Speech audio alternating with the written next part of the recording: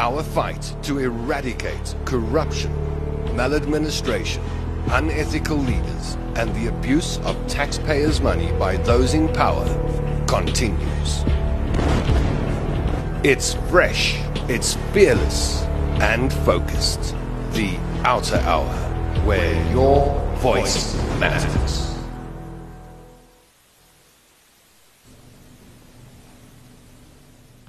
Good evening and welcome to yet another OUTA Hour. I'm your host, Tom London. It's good to be with you tonight. Thank you for joining us.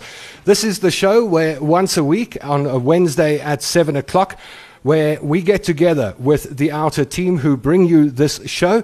And we talk about the big issues that affect us as South Africans. Of course, the biggest issue that we face in this country at the moment is corruption. It is a scourge that we've been dealing with for a decade or more. And every week we take a look at the various aspects and stories around the corruption we see in South Africa.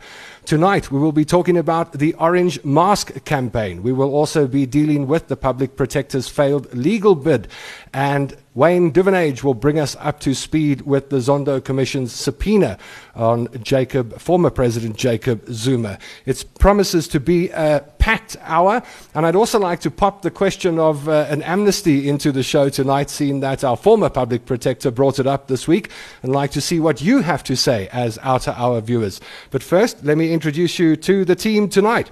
First up is Wayne Duvenage, CEO of OUTA. Hello, Wayne. Nice to see you.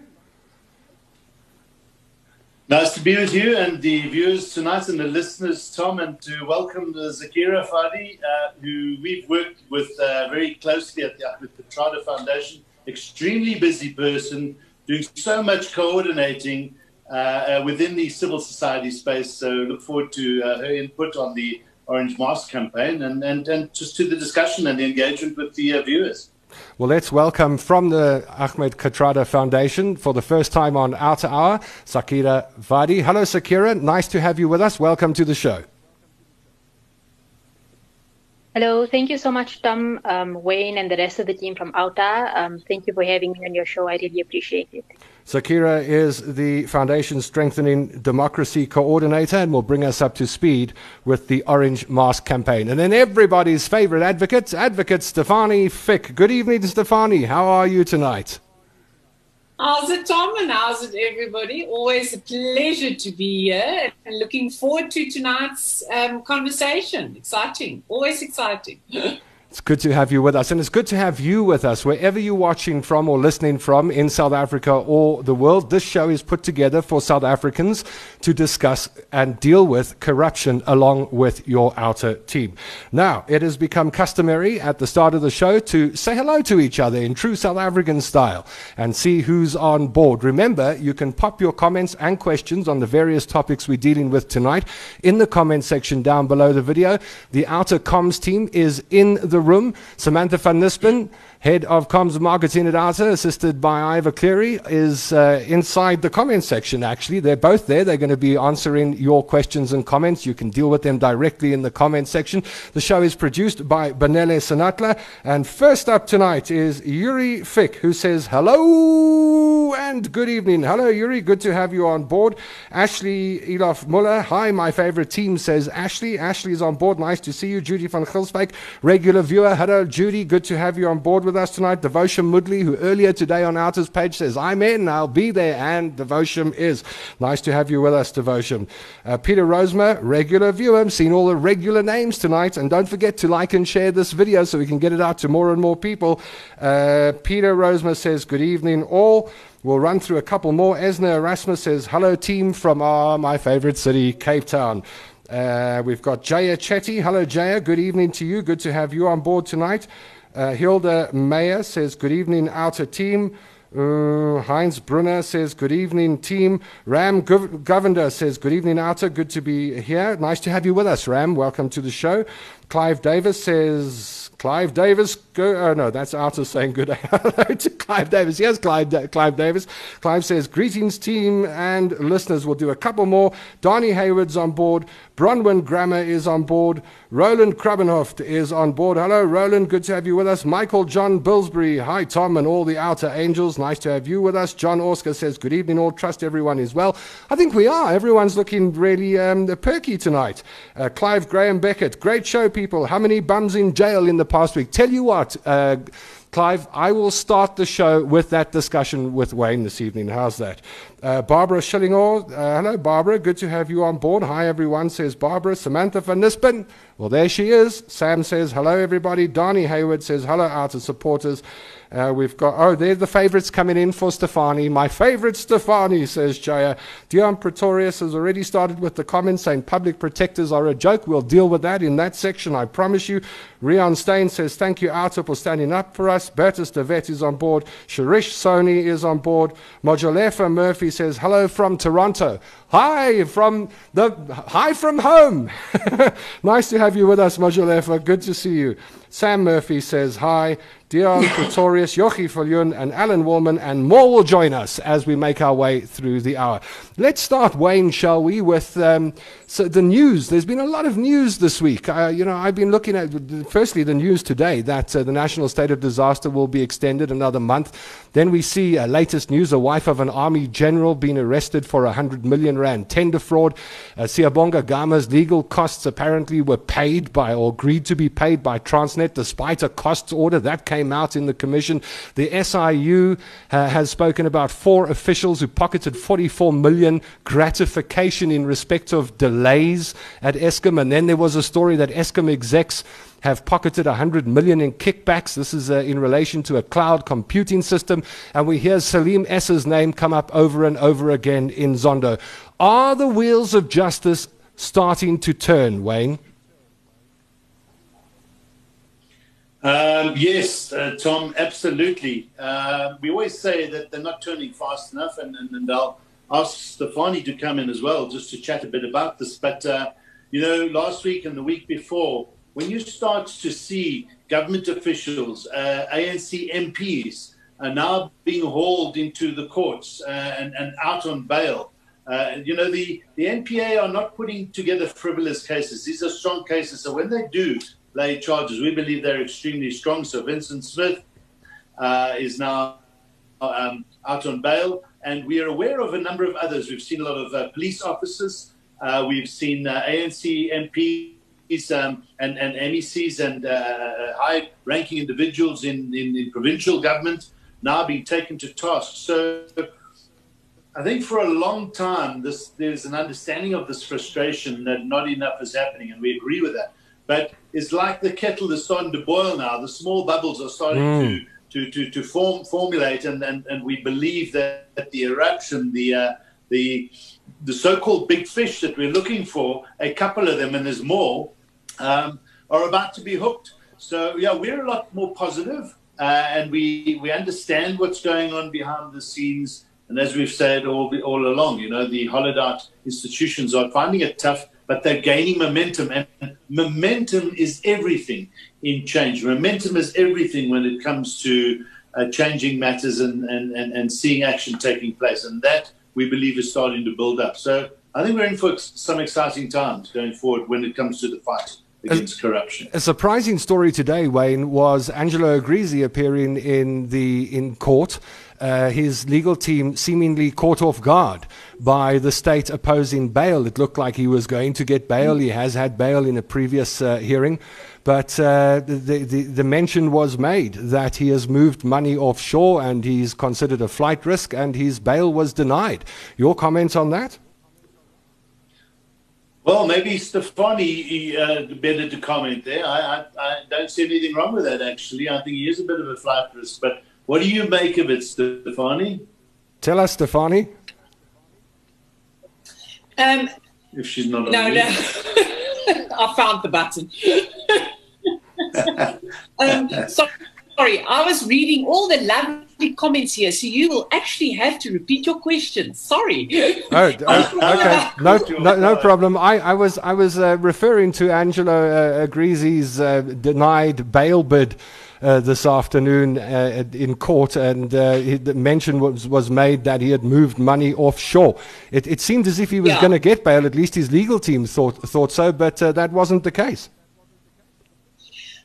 Bail is always a difficult thing. The main question about bail applications is, will you stand your trial? Bail is not punishment. So it is bail, a bail amount is not set in order to give you, punishment. It's about the question, are you going to stand your trial? So if the state gets any whiff of you having offshore assets or moving money, so there's evidence that you may just pack your bags and leave the country, then the possibility of you getting bail is actually, quite slim.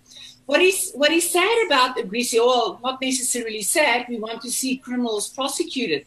If someone was asking the question, is Grisi actually going to be prosecuted on the evidence that he provided the State Capture Commission? So it is actually a very interesting scenario.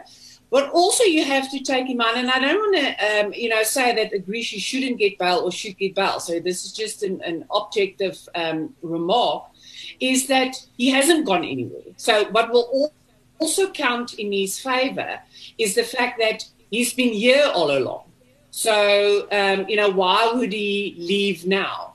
But interesting, very, very interesting. Would I have given him bail? Don't know. Interesting question. Okay, let's move into the show, shall we? First up, we're going to be talking about the Orange Masks campaign, and Zaakirah Vadi from the Kathrada Foundation. She's in charge of the Strengthening Democracy program. She's a coordinator there, rather, is joining us on the line. Tell us about this Orange Mask campaign, Zaakirah, against COVID-19 corruption. What's it about? Thanks, Tom. As you've said, it's about COVID-19 corruption very specifically. We felt, I think earlier in the year, we had a joint call from the Kathrada Foundation together with the South African Council of Churches and a few other liberation history organizations. And the call there was for government to take a tougher stance against C19 corruption. There was, I think, widespread public anger about the revelations that were coming out at that stage, initially from Gauteng province and then throughout the country. And subsequently, I think organizations who have been involved in anti-corruption work felt the need to embark on this campaign. And at its heart, it's about calling for consequences for C19 corruption, for transparency around C19 procurement, and then lastly, for accountability. So where does the buck stop for C19 corruption? And I think while it is at this stage limited to C19 corruption, it obviously has larger long-term ramifications, particularly around, for instance, issues like policy procurement, issues of accountability, and long-term, I think, governance mechanisms that need to be put in place.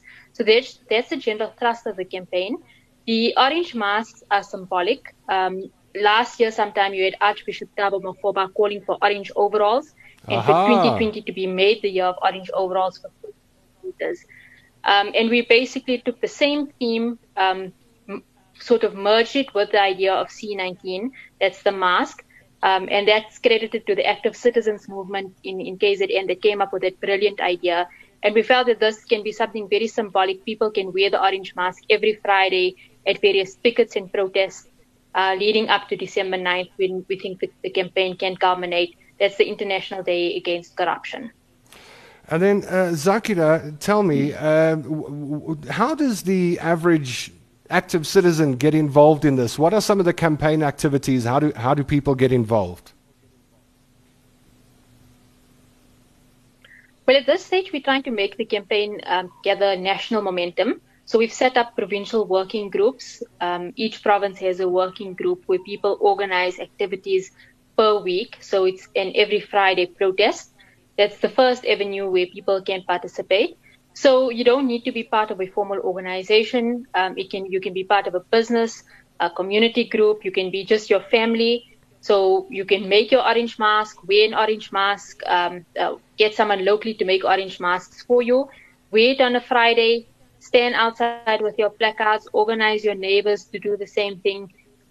Get your voices onto social media about this. You can use the hashtag Orange Mask Campaign to be retweeted, and we can pick up on some of the activities that are taking place. If you are part of a formal organization, you can endorse the campaign. So there's a campaign document, and I can share my details at a later stage where people can get in touch with us to endorse that document or to look at it and then consider endorsement. And I think lastly, as we build up to December 9th, there will be key elements of the campaign, key dates. For instance, this Friday is World Food Day. So we're looking at the issue of perhaps food parcel corruption, government's inability to deal with some of the issues related to food, the poverty crisis, the climate crisis. As we go along, there will be other major dates that will emerge, and people can rally around those specific periods. Businesses in particular, there's very symbolic things that can be done. You can fly orange from your business windows. You can fly orange from your cars. I know OUTA has masks that they've made with specific anti-corruption messaging on it, so people can get in touch with OUTA to purchase that as well. Fantastic. I'm going to ask Sam and Ivor to put those details in the comment section so we know where to go to get our orange masks. But I love the suggestion of flying orange flags and using orange as a symbol. Tell me about the importance of this campaign based on our current political, socio-economic conditions in the country. Why is it important? Well, I think Wayne touched on it. Wayne touched on it initially, and I think you did in your opening remarks as well. Corruption is quite endemic to the country at the moment. We see it basically at every level of society, within municipalities, provincial level, national level. And I think we made the mistake in the sort of early years around tackling state capture about only focusing on the big capture stories that were taking place. So what was happening at Eskom, what was happening at PRASA. We weren't necessarily focused on what's happening at the municipal or provincial level. And I think C19 corruption has really brought that to the fore. We're now starting to see in different municipalities the kind of widespread corruption that has occurred under C19. And it just leaves question marks about what other corruption was been taking place, while I think we've all had our eyes closed. So that's one of the elements of it. I think that C19, secondly, also presents an opportunity for long-term policy mechanisms to be put in place. Certainly, I think for the first time, we've seen certain things happening. So such transparency around C19 procurement, where government puts out the kind of tenders or contracts that have occurred in different provinces, that's something that civil society can certainly push for. And I know organizations like PARI and others are working extensively around looking at the policy mechanisms that can be introduced after this. Today, OUTA had a show on whistleblowing, the importance of this not only under C19, but going forward as the country, for instance, looks at IMF funding coming in, at big infrastructure projects to try and build up the economy. These are important mechanisms that need to be put in place beforehand. I think lastly is just looking at the number of cases, keeping track of them. Society needs to be aware. Our last meeting around the Orange Mask campaign focused on how to get public education out there around C19 procurement, around issues of corruption, so that there's greater awareness around how citizens themselves can get involved in tackling corruption and speaking about it. So there's certainly larger contextual issues that do emerge around this. And I think one of the key things for us is, we have 79 organizations that have currently endorsed this campaign. And if we can build civil society momentum, societal momentum against this sort of thing, it does lay the basis for greater grassroots mobilization around the issue of corruption in the years going forward. And that sustained effort is extremely important. Thank you, Zaakirah Vadi from the Kathrada Foundation. It's nice to have you on board. I hope we see more of you on the OUTA Hour. Thank you for joining us on your first OUTA Hour, and have a great night. Good to be with you.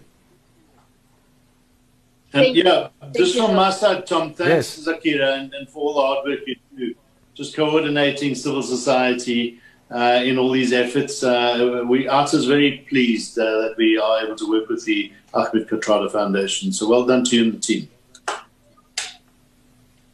Thanks, Wayne. It's always a team effort, and the more civil society organizations that can work together, I think we strengthen our efforts tremendously.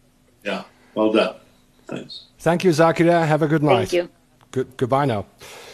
Well, let's move on. Thank you very much, Tom. It's only a pleasure. Thank you for joining us. Right, let's move on to the issue of the public protector, and we're going to be chatting with Stefanie Fick on this one. Stefanie has all the details. Tell me if I've got this right, Stefanie. 3 years ago, the complaint was laid in Parliament asking for an inquiry into the fitness of the current public protector to hold office. The public protector went to court. Now there's been a failed legal bid, and my understanding is the Speaker of the House has to put the first assessment panel together. This is a 2-stage removal process if she is removed. Just take us through this story from the beginning, if you don't mind. Well, let's start at the beginning. So, except for the fact that, as civil society, later we complained about her behavior, because I think it started with all, I think the first judgment was the ABSA judgment and the Reserve Bank, just the scathing judgment against her. So I think that raised a lot of questions about whether she's competent enough to fulfill her position. So in terms of the Constitution, the public protector can be removed, and 2/3 of Parliament has to vote in favour of it. But then the question started, but how is Parliament going to do this? And they realised that they didn't have rules. So political parties, whether it's one or more than one, then petition Parliament to say that they want her to be removed. We petitioned Parliament, and then Parliament realised that we need to get rules in order to remove not only the public protector but any Chapter 9 institution, which is in terms of our Constitution. So that's where it started. So then it was a whole process of basically getting all the political parties to agree on what is the procedure to follow. And they agreed. They finally adopted the rules.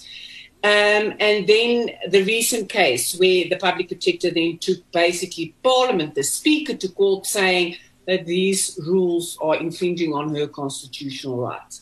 So to come back to the rules, it is a 2-part process. So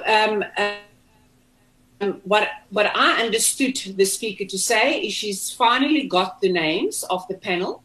That must, within 30 days, when she announced it, must in 30 days basically give Parliament, an idea, is there enough evidence for her to be removed? And if they give the thumbs up, it will then go to Parliament, and then they will have to do, let's call it their investigation. So they will have to look at the evidence. They will give her an opportunity to give her version, and then obviously they have to make a decision and vote on it. What will probably happen, if I understand it correctly, there will be a committee in Parliament that will do that investigation, and then once they bring out what they are thinking, the Parliament has to vote. So yeah, that is in a nutshell. The rules are obviously pages and pages full, but that is sort of just in a nutshell what now needs to happen. Stefanie, when is Parliament going to deal with this issue? How long does this take? Well, soon. Hopefully, please soon, because literally, I don't know how much more South Africa can take. Because, it's the one judgment after the other, and it's not judgments. If one more person asks, but isn't the law about disagreements? I would be the first person to put my hand up and say, put a bunch of legal people around a table. If you have 10 of them, you'll probably have 12 different opinions. Yes, we have an adversarial system where, things are tested and all of that. But we are not talking about courts that disagreed with her. Appeals and review are not whether you disagree with someone. It's about whether you are wrong. But these judgments, not one, not two, not three, there's quite a few. Even the Constitutional Court weighed in, and it's scathing judgments. It is stuff like, she either do not know what a constitutional duty is, or, you know, she just doesn't care, you know, stuff like that. And we cannot allow that the person that is at the head of a very important institution, you know, is lambasted by courts. I mean, you know, first she's an advocate, so it's really sometimes for me personally, sometimes a bit embarrassing, and we need to do something. So to answer your question, Parliament has to follow their own rules. They're obviously not going to, you know, people are probably, they don't like people telling them what to do, which is fair. But what I understood from the newspaper article is that, thank goodness, that 3 people were found, because at some point, I don't know if everybody knows, the Speaker had difficulty in appointing members for this initial sort of, let's call them a committee. But she apparently has 3 names. Everybody is happy with the names, so this can now stop. Why should we care about this? Why should South Africans and civil society care about the issues at the Public Protector's Office? I've been looking at some of the comments, and some people have very little faith in the Public Protector's Office generally. But I think you've hit the nail on the head. It's why do we have a Chapter 9 institution? In terms of our constitution, it's not a statutory body. It's in terms of our constitution. There's just a few of them. And why is sort of the majority of the comments is we don't have faith in the Public Protector's Office. If you read what her obligations are and what, and I'm saying she, but what the office, the Public Protector, whoever that is, the obligations of that office, it is supposed to, I think it's one of those institutions that is supposed to assist the little man. This is about investigating maladministration in the big I, government. So it's I think it's this notion, if I can, how I like to picture it. It's your assistance as the little guy in order to take on the big guy, which is government, if there is something wrong. You should be able to go to the Public Protector and complain about certain things. The Public Protector should be an office that deals with complaints quickly, efficiently, and really we should have faith in the Public Protector, which I think we have lost a long time ago. Does Parliament need a 2/3 majority to vote her out? Is at the end of the day, we go through inquiries, but then you need, what, 2/3 of the parliamentarians to say, out you go? Yes. You know, we can get all the way there, and then you don't get the 2/3 majority. Yeah, that's probably, should it be 2/3? Are we having a problem with the 2/3 because, you know, we are scared about, you know, state capture and the fact that, you know, Parliament, I think, was also at some point, I won't say captured, but I mean, they just didn't do anything. I'm maybe moving a bit away from the point, but we will hopefully share very soon a document to just show, you know, to what extent Parliament basically sat back and you know, they didn't grab the bull by its horns when it came to complaints and all of that. But so are we you know, disagreeing with 2/3 because of the history? Is 2/3 a good number? Well, let's look at it objectively. I think so, but yes, unfortunately or fortunately, Parliament has to vote 2/3 that she must go. I think at this point in time that the amount of negative publicity the Public Protector has received due to her legal blunders, if I can be polite, is of such a nature that I think it would be a travesty if Parliament doesn't vote for her removal. 2/3 of them vote for her removal. You know what? You know, every person is different, and I always hate it when I'm asked, to compare someone like Tudi Manonsela with the current public protector, because, each and everyone is his own person. Everyone has got its good points and its bad points. But just the sheer trust, a lot of people have in someone like Tudi Manonsela versus, where is the confidence in our current public protector? We'll be talking about Thuli Madonsela at the tail end of the show when we deal with the question of amnesty. But I think what I'm grappling with is this is not although it's been through the courts, this is not a court case. This is a parliamentary process, and anything can happen. But as you say, there could be fallout if the political parties don't vote to get rid of the public protector. I guess the line is watch this space. Yes. I cannot think that anyone, with objective evidence. This is not people saying, I don't like the way she dresses, or I don't know, I don't like the way she looks. I don't like her personality. I mean, maybe she speaks too loudly or she speaks too soft. It's not about that. It's about objective judgments that is scathing of not her behavior, which we cannot allow. We really, it is just frustrating, and I think a lot of people will share this sentiment. It's just extremely frustrating that something like this is taking too long.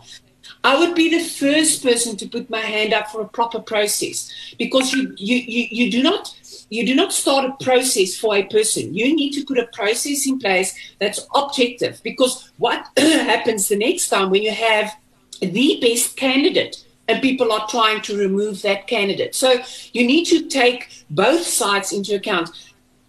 But I must, in all honesty, say that this process has been one of the most frustrating processes.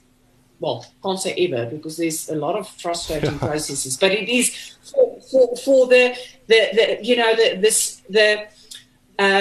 it's a big office, it's a big personality, and there's a lot of work to be done versus how long it takes to just hold this investigation.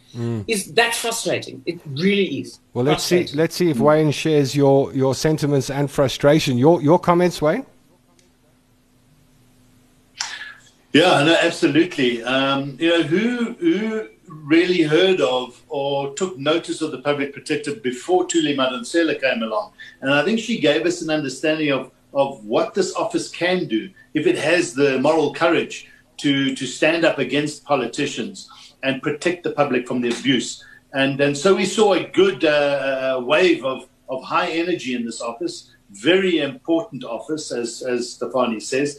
And so she set the bar. And then you have Mkhwebane coming along and really sullying things and not doing what we expect the basics to be done. I mean, there was so much evidence in the Astina matter, and to brush it aside the way she has. She's ignored our questions and our requests for information.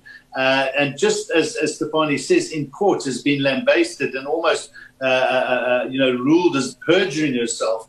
This is not befitting of a good public protector. And we'll see the same thing now with the Auditor General.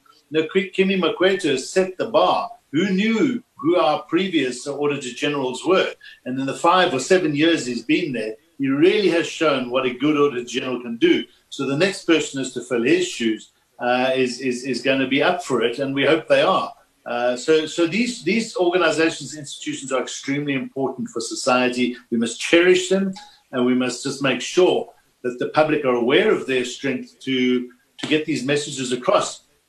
On the 2/3 majority, we do know that the EFF is pro-Mkhwebane, so I don't think they've got a third. So if there is enough interest and enough collaboration, not collaboration, but parties working together, and we sense there's enough there, we think that she will go. Got it. If you've just joined us, welcome to the OUTA Hour. Thank you for joining us. If you haven't hit that like and share button, please do so now. We rely on your like and your share to get the program out to as many people as possible. Let's see who's joined us, shall we? Sam Murphy says hi. Hello, Sam. Good to have you with us. Jochi from Randburg is on board. Randburg is represented, as is Tel Aviv. Alan says hello from Tel Aviv. Hello, Alan, and one day I'm going to come and visit Tel Aviv. I've heard you live in a beautiful part of the world. Nicola Jane Good says, hey guys. Jeff P. Scott says, greetings, OUTA.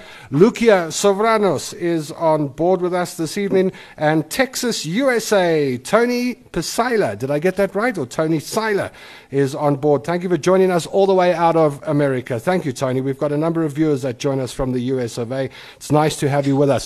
We've got two more topics we're going to discuss on the show tonight.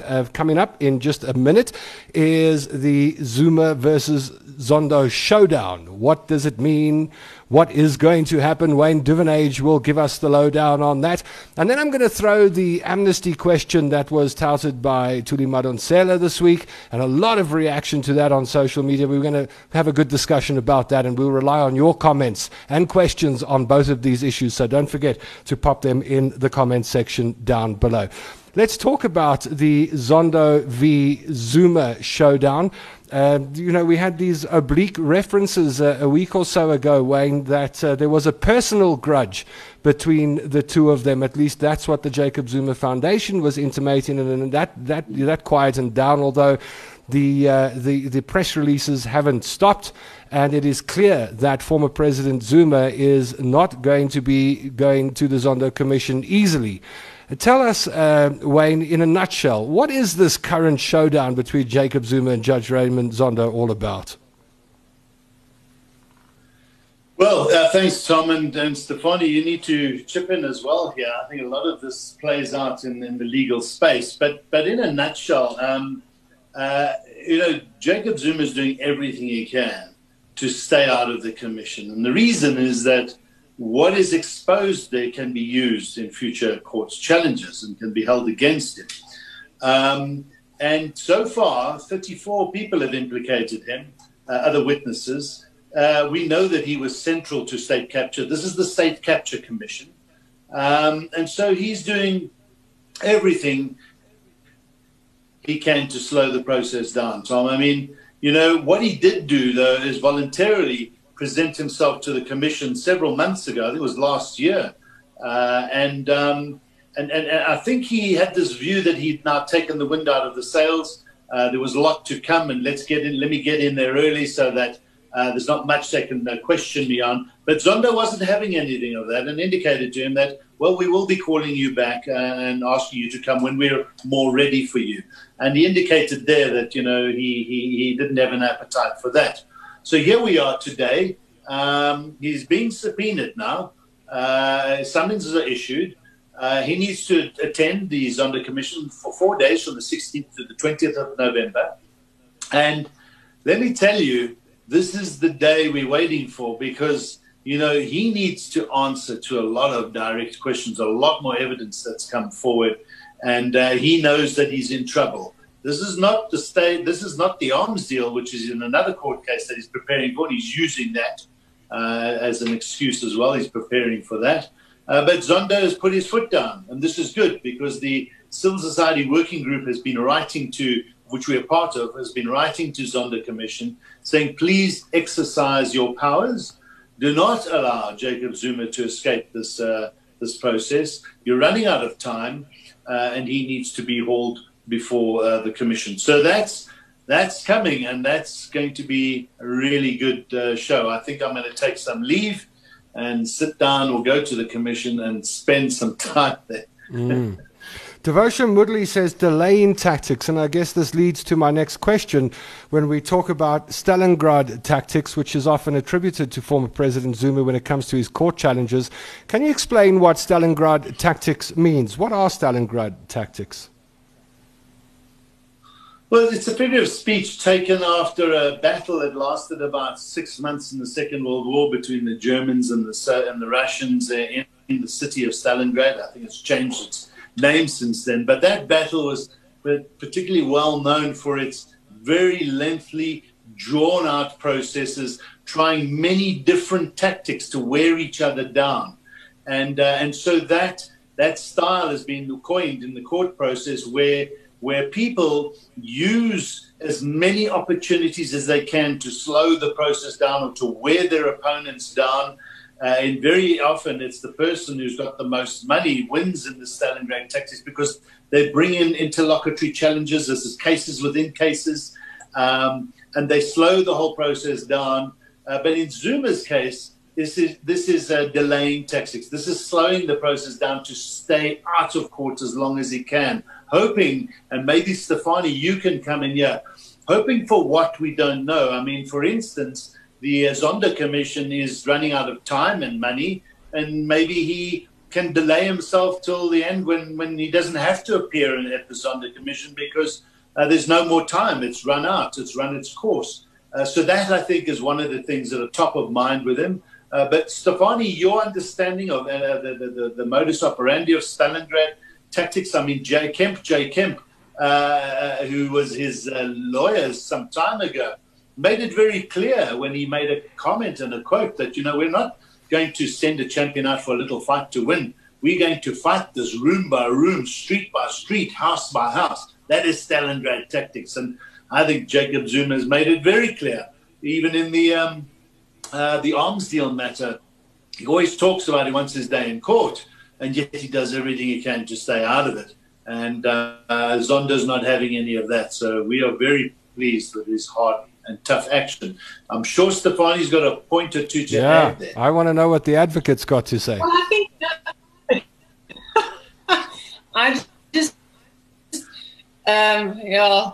it is that whole delay. It's like cricket. You get thrown a ball and you just tap it and there it goes, and then the ball comes again and you tap it and there it goes, and it's a game, and it's actually. It's sad because that's not what the law and courts and the state capture is there for. It's for justice. And normally, this is about what is in the best interest of South Africa. I mean, the State Capture Commission is there to find out what on earth happened and to use that again. It's selfish.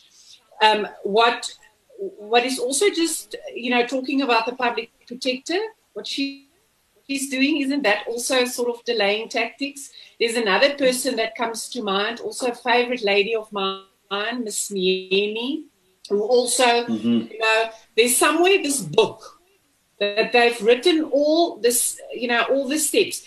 What as to, how can I delay my matter? How can I make sure that something is not going to happen today, but later in future? But this is where I want to say, and this is sort of if I could dare people, because that's how much faith I have in the system, not necessarily always the people, but in the system, is although the wheels of justice are turning slowly, it is turning. It will get to you. So, you can run, but you cannot hide. Nowhere to hide. And I think... in this instance, for example, I think previous President Zuma realized that, his time is limited.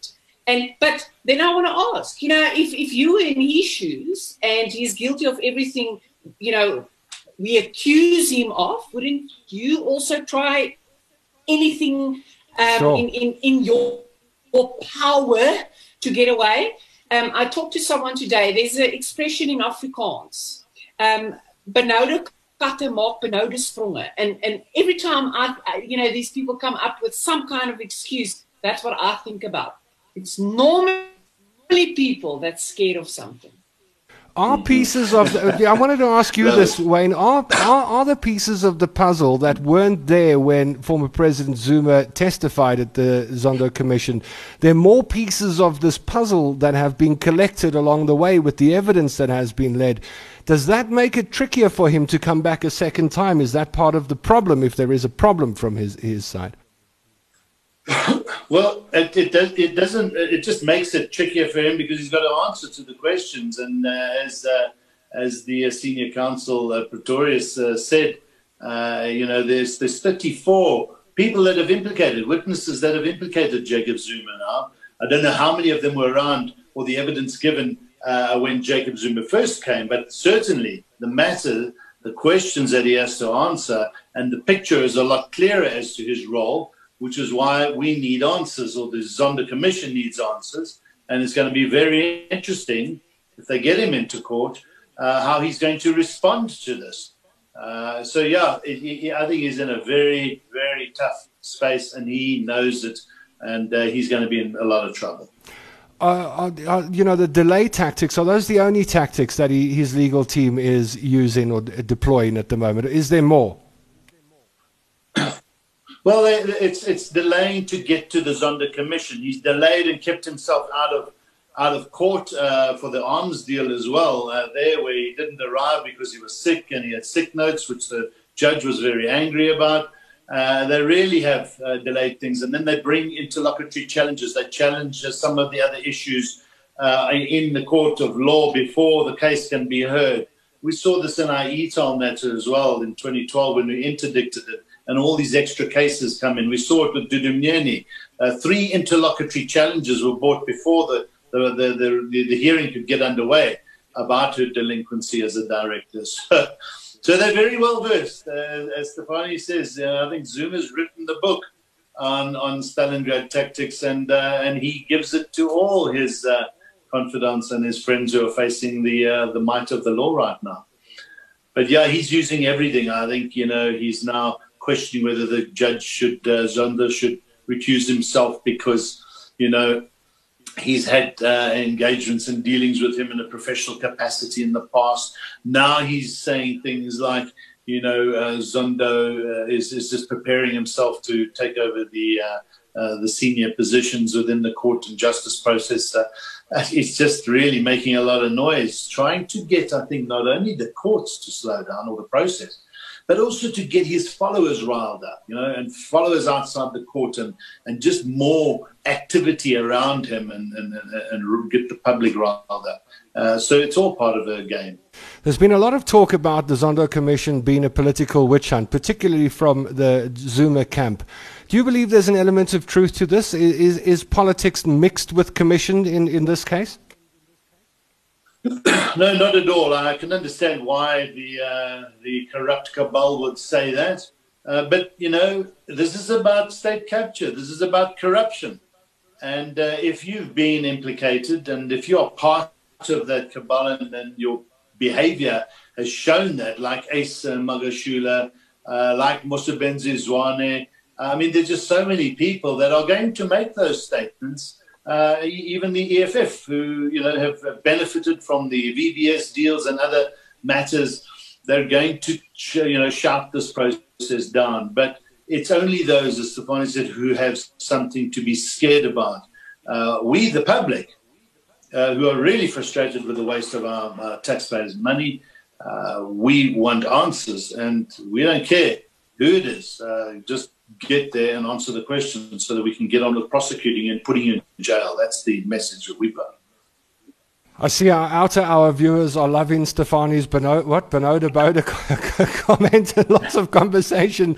Just have to translate that for us, yeah, the English speakers need a translation. And those guys living on the other side of the pond need a translation, Stefanie.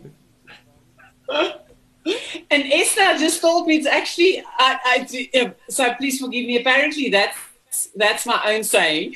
It's apparently Benoda Bokko en dan maak Benoda spronge of what it say. But it's about, take cats because I like cats more than antelope. Okay. It is about if a cat is scared. Have you ever seen a cat jumps like this? Yes. That's basically, a scared cat makes a jump. That's basically. I got it. I've actually seen that at property I live on's got a cat, and it does one of those sprongs every now and then. And here's another animal story for you tonight. When I was leaving this afternoon, the neighbors over the road have chickens, and the dogs got into the front yard, and a Doberman was attacking one of the chickens. There was a heck of a fight going on in the front yard. They seemed to get the two away. I was surprised that a chicken was able to fight off a Doberman. I thought the chicken would be mincemeat in a second, but it didn't. It put up one heck of a fight. Must be a tough South African chicken, that one. All right. It's a what? An outer chicken. Tough. Absolutely. It's not going to make Nando's. No, not tonight. Salim Esser's name has come up a few times at the Zondo Commission while we've been talking about Zondo tonight. More and more references being made to this man who some are saying is the fixer, would go along and get boards to do what he wants and put deals together. You name it, he's been doing it. Is the heat being turned up on Esser? Yeah, big time, big time. You ask Rudy, and he's been on the show a lot. Rudy's view is that Salim Esser was so central to so much of the money flow that took place. Put himself into setting up companies, managed everything almost single-handedly as a single director in some of these companies. I think one of Rudy's comments I enjoy is, Salim Esser was so in control with all of this movement of money that the Guptas probably didn't even know how much he stole from them. But anyway, wow. No, Salim is central. He's one of the big cogs. Machine has big cogs. Zuma was one, the Guptas, but Salim Esser was a massive cog. Without his interventions and his activities, the lot wouldn't have flowed, or not as quickly as it did. Michael wants to know what OUTA's position on the expectant arrest, or at least the stories we've seen in the media of Ace Magashula is concerned. What's OUTA's position? Any news? Stefanie, you take that. I mean, there's so much with his name around. He's been very good and clever, not good, in keeping his fingerprints off the cookie jar. But like Lynn Brown, you don't see many males with him involved, but he hasn't been clever enough. And, but Stefanie, what are your views of Ace? I mean, we believe he's involved in so much wrongdoing in that province. I think there was a lot of conspiracy theories, because I've read it quite a few, and I think we talked about it 2 weeks ago. Yeah. About why the report in the IOL. I read somewhere someone said, this is trying to get sympathy. So if something happens and whatnot, that there's enough sympathy fighting back. I think where there's smoke, there's fire. And maybe it is a subjective view, like Wayne is saying, because we sort of, know that there's definitely enough evidence. There must be enough evidence. I mean, we've seen evidence in the Gupta leaks, lay charges, and with the whole Estina dairy, there has to be something. So I don't know that for a fact, can't say that, but I do think that the NPA has got something up their sleeves. I really, really think that he's one of the guys that, although he's not been linked directly, I think he's one of the guys that's going to fall. I don't know. It's just a feeling. I think that, he does protest too much. And I think watch the space. I think something big is coming. Yeah. Here's a question from Ivan Nell. Ivan asks, has Esser's passport been held? Do you know? Salim Esser is not in the country. He's in Dubai. Yeah. But we'll get him back. See, that's unfortunately mutual legal assistance and getting, versus an extradition and all of that. I don't know a whole lot about, actually the details and the technical details. All I can tell you, it is a process, unfortunately. And the last I heard, Wayne, I don't know if you know something more, but that the NPA and the Justice Department, because it's not just the NPA, it's Foreign Affairs and I don't know what, everyone needs to chip in, are busy with the process to see if they can't get, if they can't get it here. If I'm not mistaken, and I see Esna's here, she must maybe also chip in if she knows. I don't know if we have a treaty with Saudi Arabia, and that makes it more difficult. although mutual legal assistance is in the, it is, again, it's one of those processes that takes forever and is frustrating. But rather do it, I think they should do it quicker, but I would rather advocate for doing it the correct way than trying to do a shortcut and then at the end you have to let someone go because you didn't follow the rules.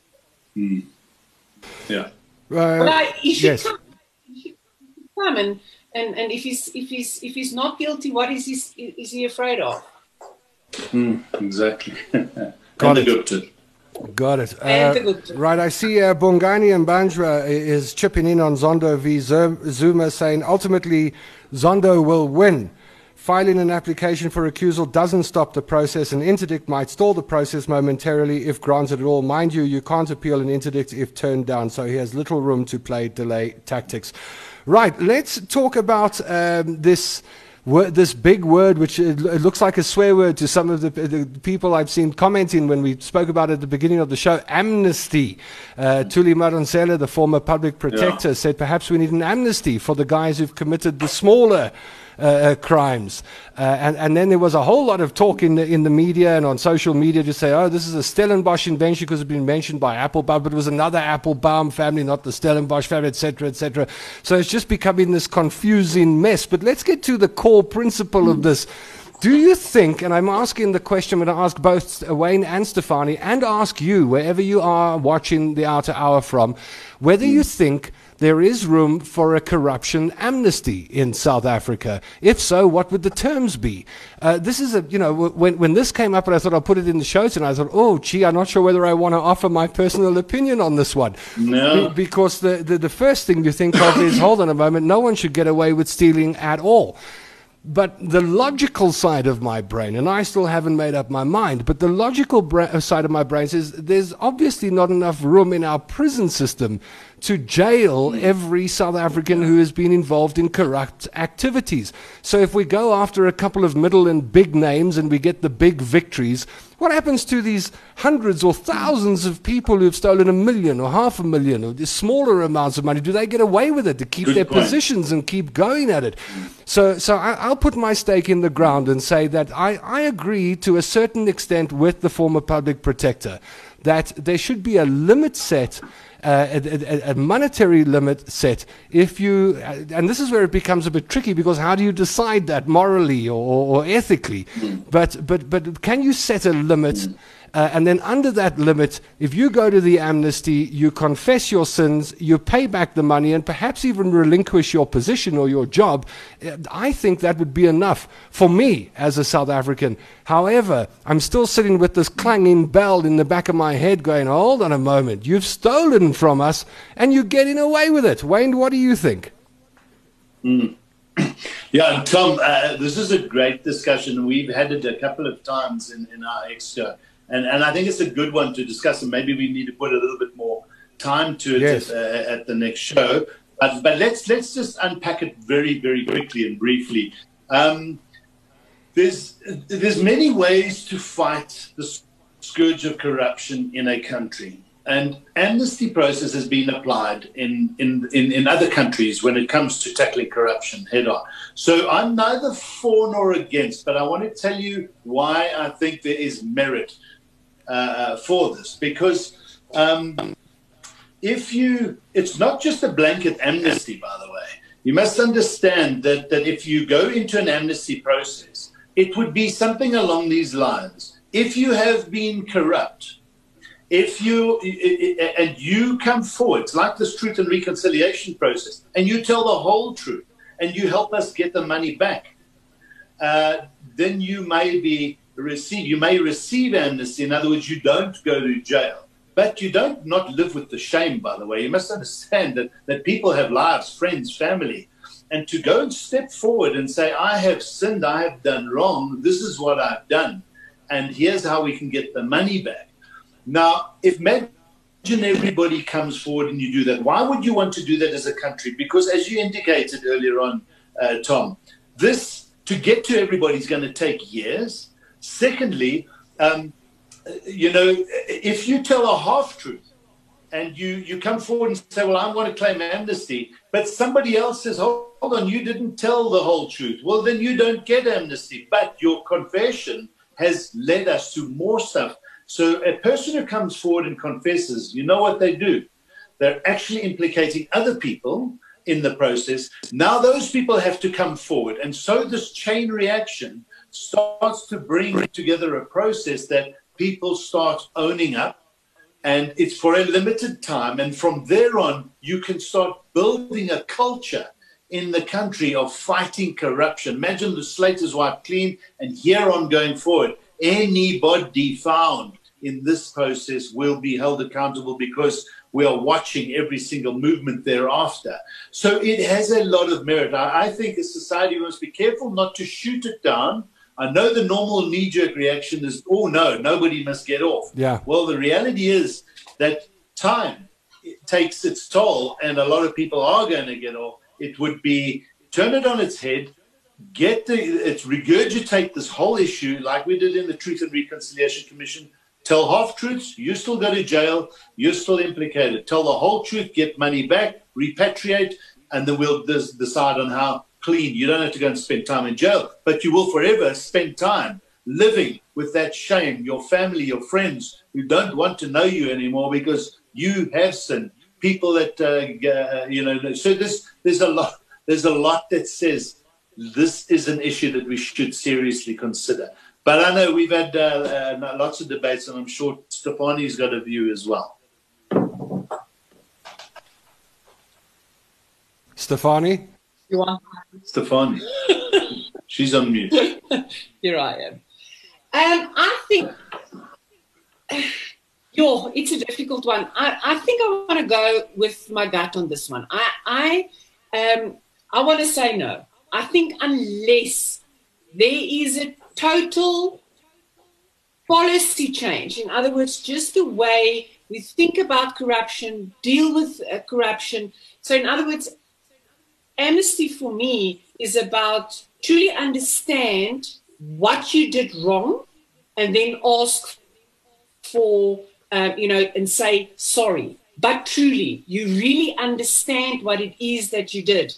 And I do think that we need to grow a little bit more before we can just say, but okay, because I think it will take from South Africans to say we forgive you. Well, here's a question I'm going to throw at you. Is there a place in law where I could be convicted but not sent to jail?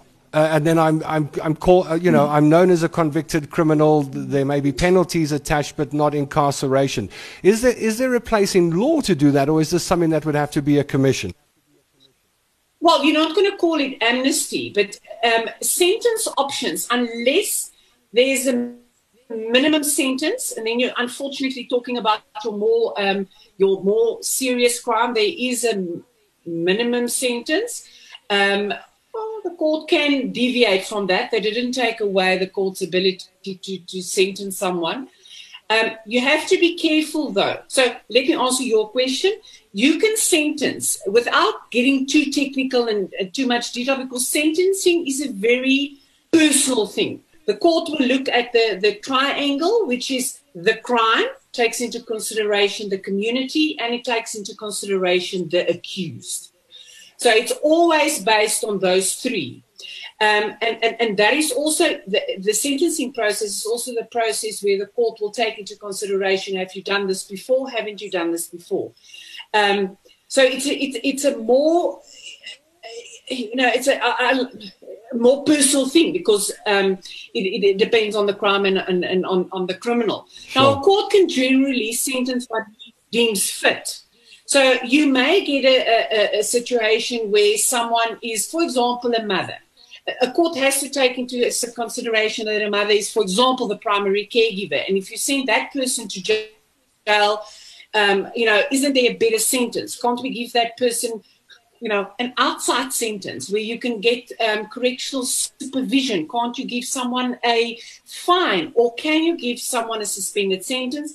Now, suspended sentence means you are, for example, sentenced to 3 years imprisonment that is suspended for 5 years, which means you will not go to jail.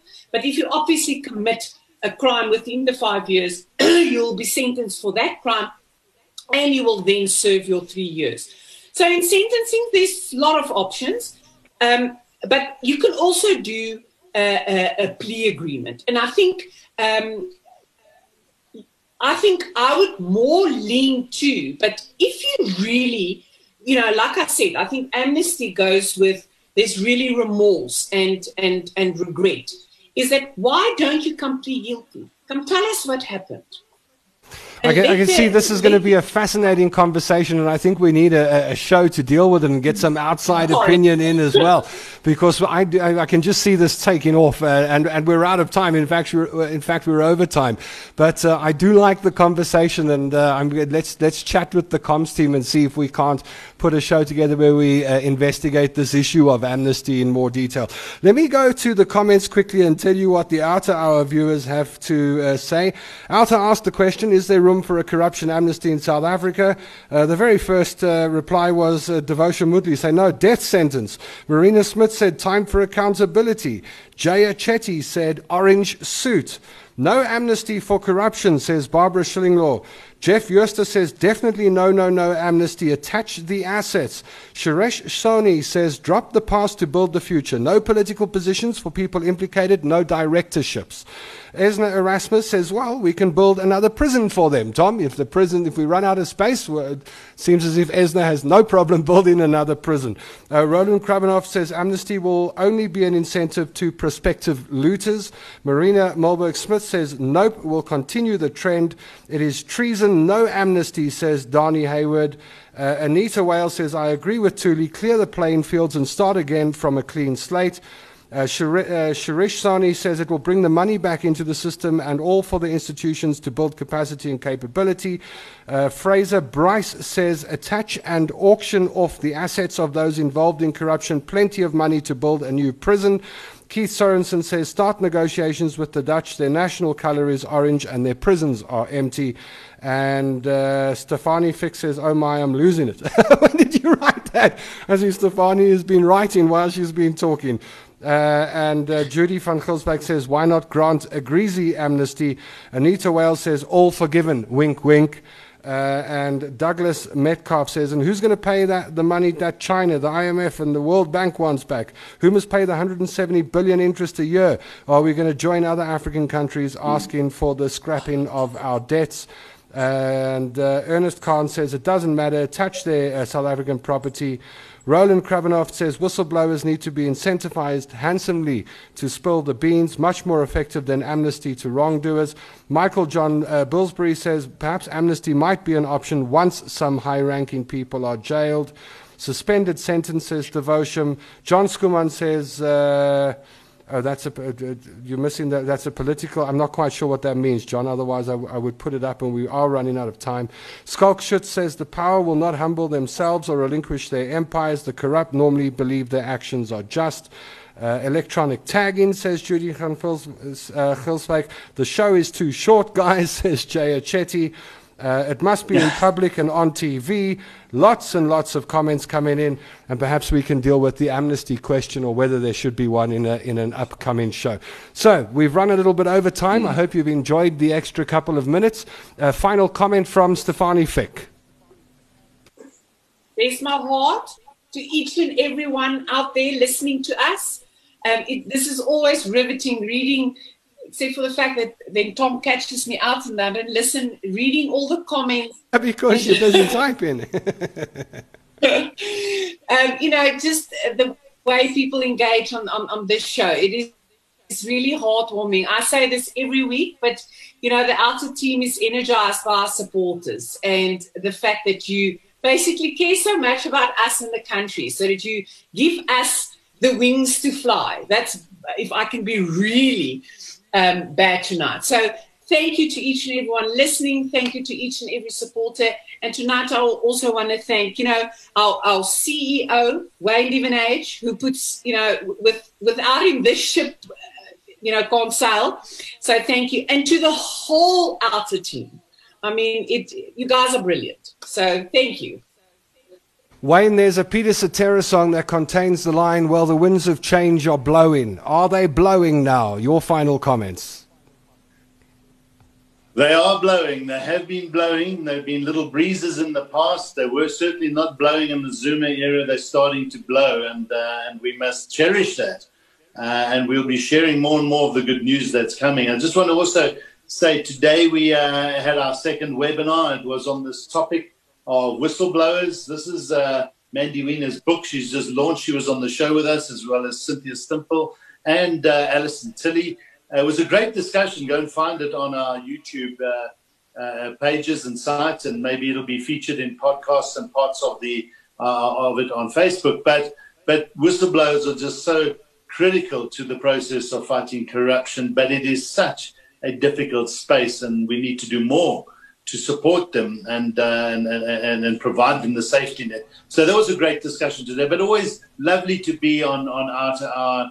And I just want to echo Stefanie's views. Our team is just energized by our supporters. To every one of you out there who do donate to us and support us on a monthly basis, we can't do it without you. So thanks. Keep sharing that message. We only have 45 staff. We would love to have 145 staff with more. As I say, we can always do more. But great having this discussion again with you. Thanks. We're losing you on video and audio, unfortunately, Wayne, but we got the gist of it, and thank you to you too.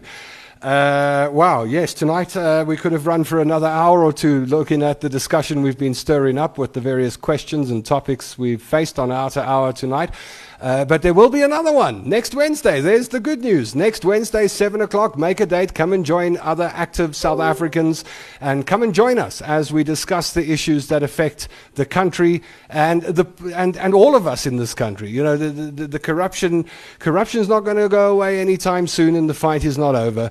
So do join hands, hold hands with us. Whatever your political persuasion, whatever your station in life, wherever you're from, you're welcome. There's a seat for you at the OUTA Hour to pull in and discuss your views, put your questions to the OUTA team, and let's keep the discussions going. I'd like to thank Benele Senatla, who produces the show. Thank you, Benele, and the OUTA Comms team, Samantha van Ispen and Ida Cleary, who've been working hard tonight. Our guests this evening, Zaakirah Vadi from the Kathrada Foundation, Stefanie Fick, Head of Accountability at OUTA, and Wayne Duvenage, your CEO. This show is brought to you by OUTA, and we'll be back next Wednesday at 7 o'clock with more to talk about. We can never run out of topics. I'm Tom London, and until next week, Wednesday, stay healthy, stay safe, make a couple of rands, stay positive, and let's make a date for 7 p.m. next Wednesday when the next OUTA Hour will be on. Until then, I miss you already. Join OUTA now and become part of the solution. To join OUTA, go to outa.coza and press the Join Now button.